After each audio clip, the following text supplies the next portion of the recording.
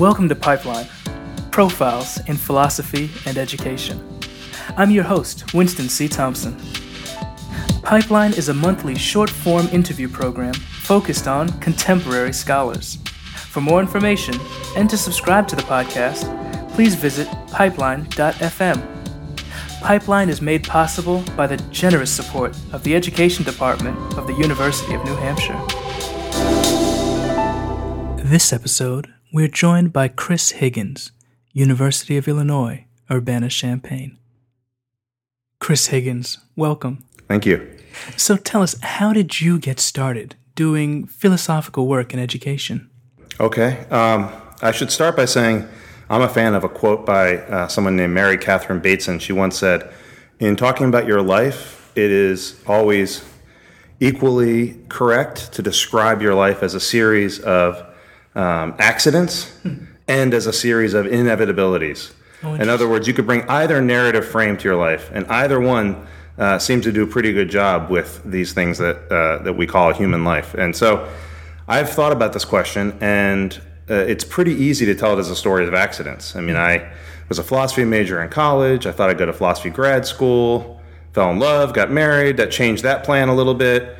And by the time I was ready to apply to grad school again, something about philosophy just felt to me too intramural. I felt like to be a philosophy professor would be to be a philosopher teaching philosophers to teach philosophers to teach philosophers, and I wanted to break out of that loop. I didn't want to be caught in a circle that felt to me just a little too narrow.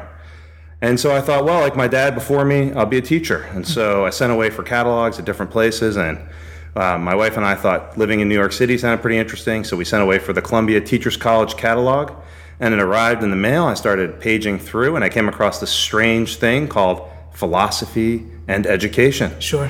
And it's not like I'd never thought of the combination before, but I certainly didn't know that there was an established field.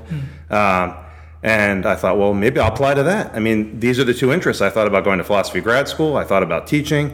And on some level, I had thought that the interesting philosophical questions had to do with the growth of human beings. Right. So it made sense to me right away. And it was sort of like, it's one of those moments where you sort of feel like, who sent this to me? And the answer is the registrar of Teachers College, because I requested it. But it felt like more than that. It felt like fate. And so I applied, and I applied for a master's. And then I got a call from a certain Renee Arcilla, my former graduate supervisor, and who now teaches at NYU. And he said, Chris, your application looks really strong. You studied philosophy at undergrad. Why not consider a doctorate?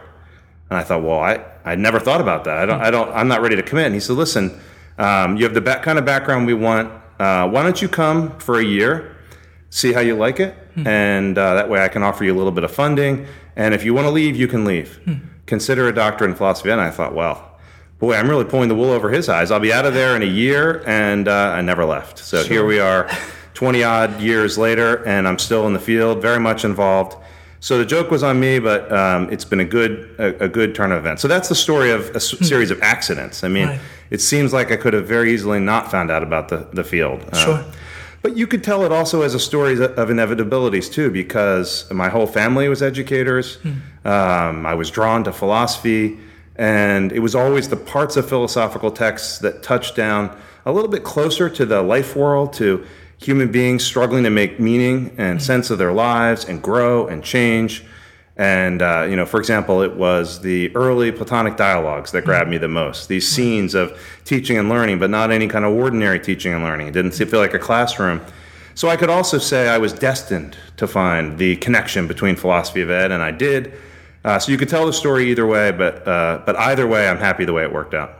Okay, so what I'm hearing is that your interest in philosophy was connected to this concern with the real world, real life, lived experiences, that's your language there, of education. Now, over the course of your career thus far, what are the sorts of questions that you found yourself returning to, perhaps questions that emerge from that intimate connection to the real world of human lives?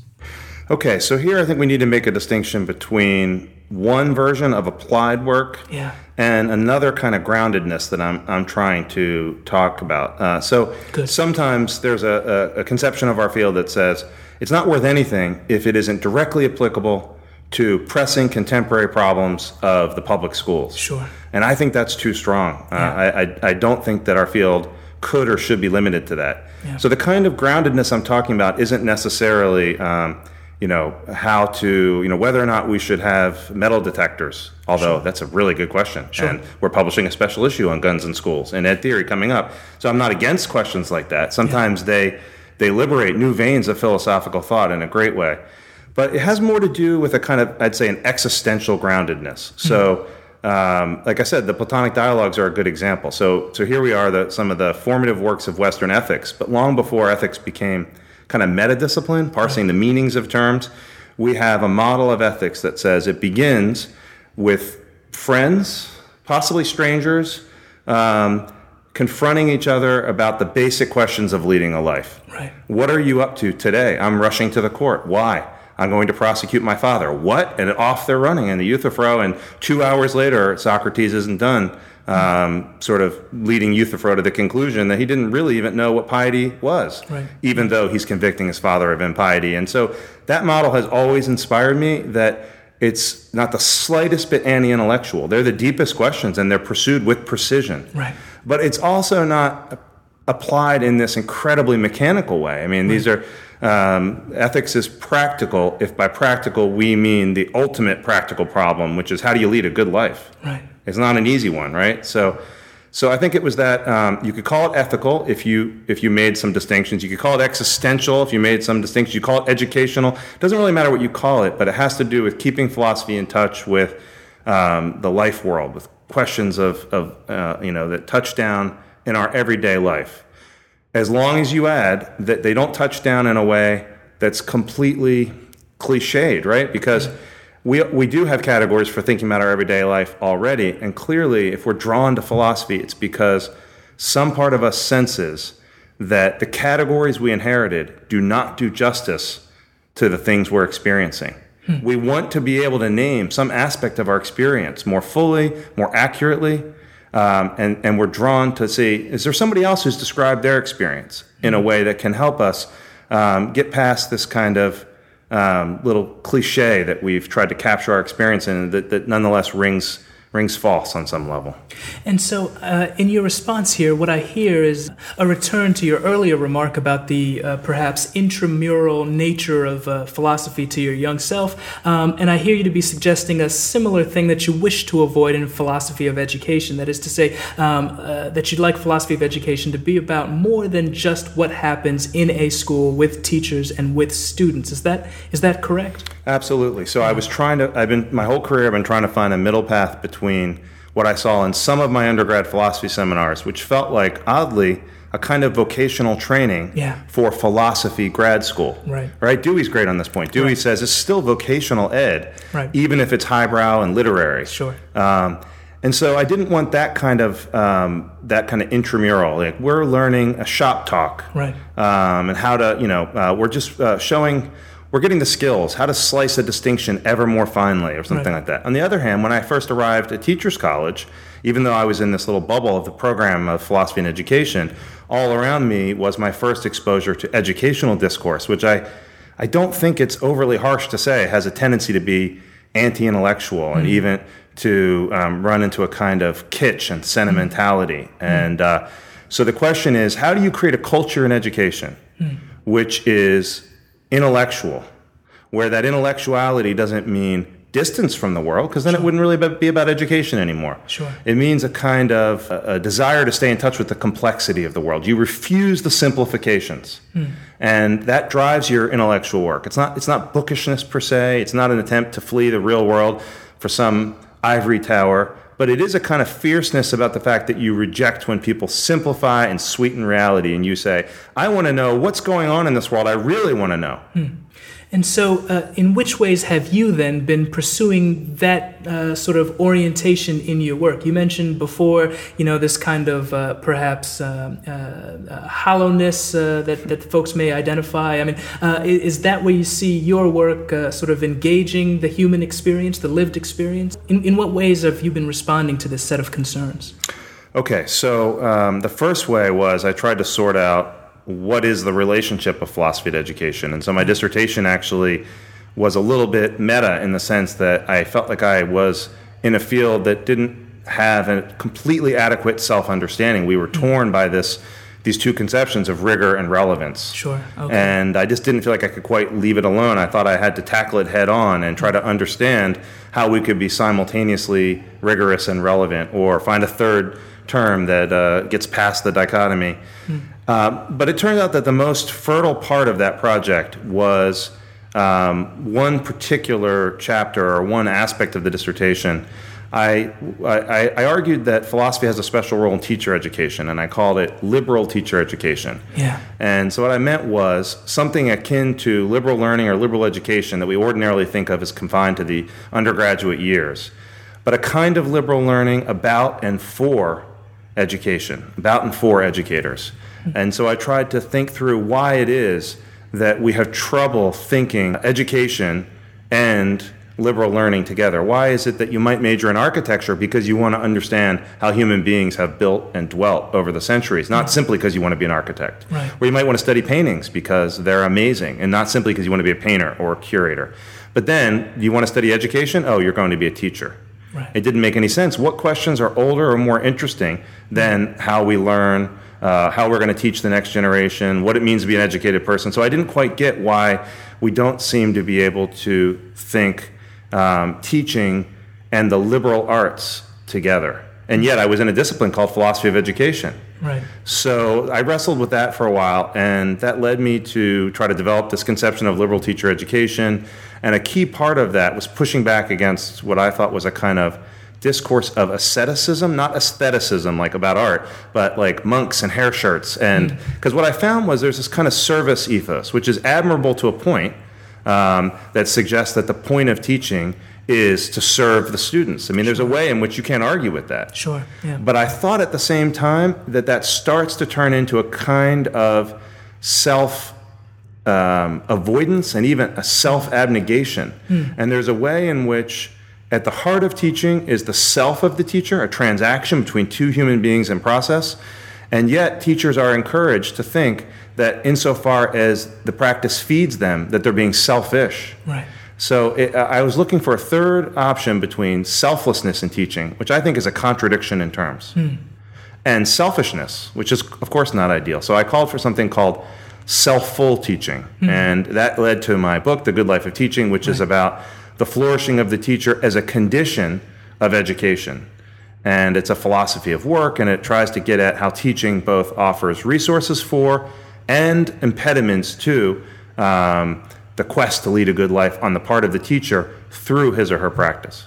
Yeah, so I hear you to be, in some ways, returning again to this sort of resistance to accepting the dualities that are presented to us, right? Sort of in some ways trying to overcome those dualities in the service of a deeper, more fulfilling understanding of the concepts before us. I wonder, in the final moments that we have remaining, if you might say a few words about what you see as perhaps around the corner for us doing work in philosophy of education.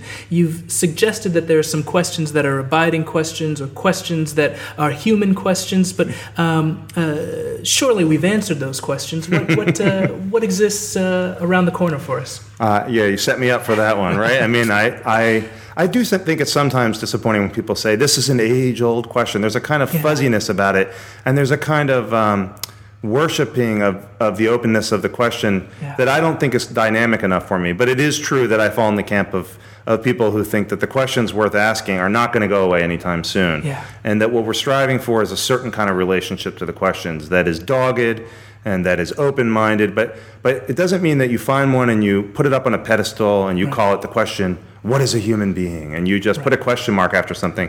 A real question takes a lot more than a question mark. It takes an active process of reopening lines of thinking that get closed down, right? And what it means to live in a culture and at a time and in a practice is constantly have big questions turned into narrow little either-ors or answered with temporarily acceptable answers.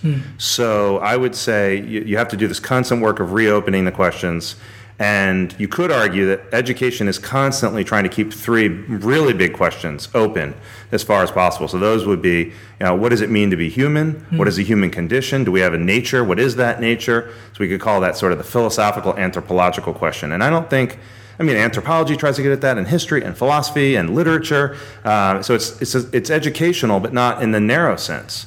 But you can't be an educator without having some conception of who we are, what we need, what we're about. I don't think you can run away from that question. We sometimes boil it down to Vygotsky's theory of the zone of proximal development, or Piaget, or Kohlberg stages. But the bigger conversation is exciting. We should be inviting teachers into that. Or take the question of human flourishing, whether on the ethical side, sort of what does it mean for me to lead a good life, or on the collective side, how ought we to live together, the political question. So the question of human flourishing, again, it sounds highfalutin, it sounds very far removed from schools, and yet if you think about it, any vision of pedagogy or the curriculum presumes at some level a vision of the educated person.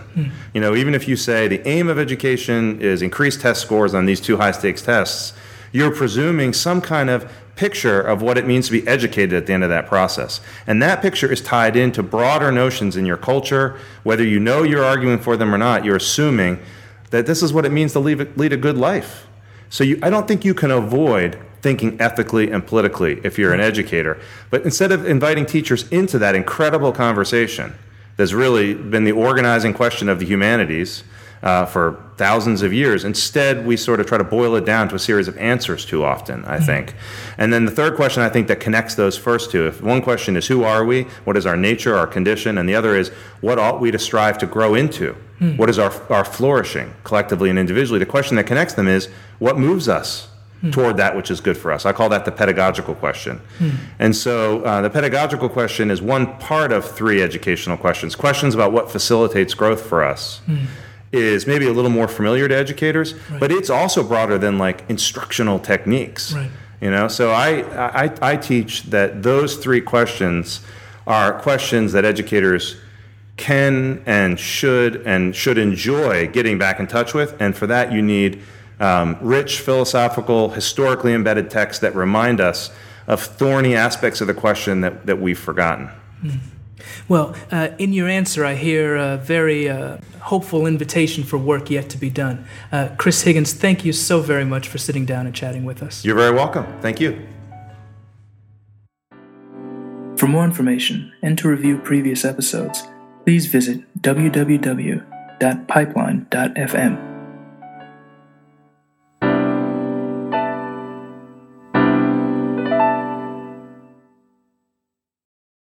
A very special thanks to Moby for use of his song Summer as our theme.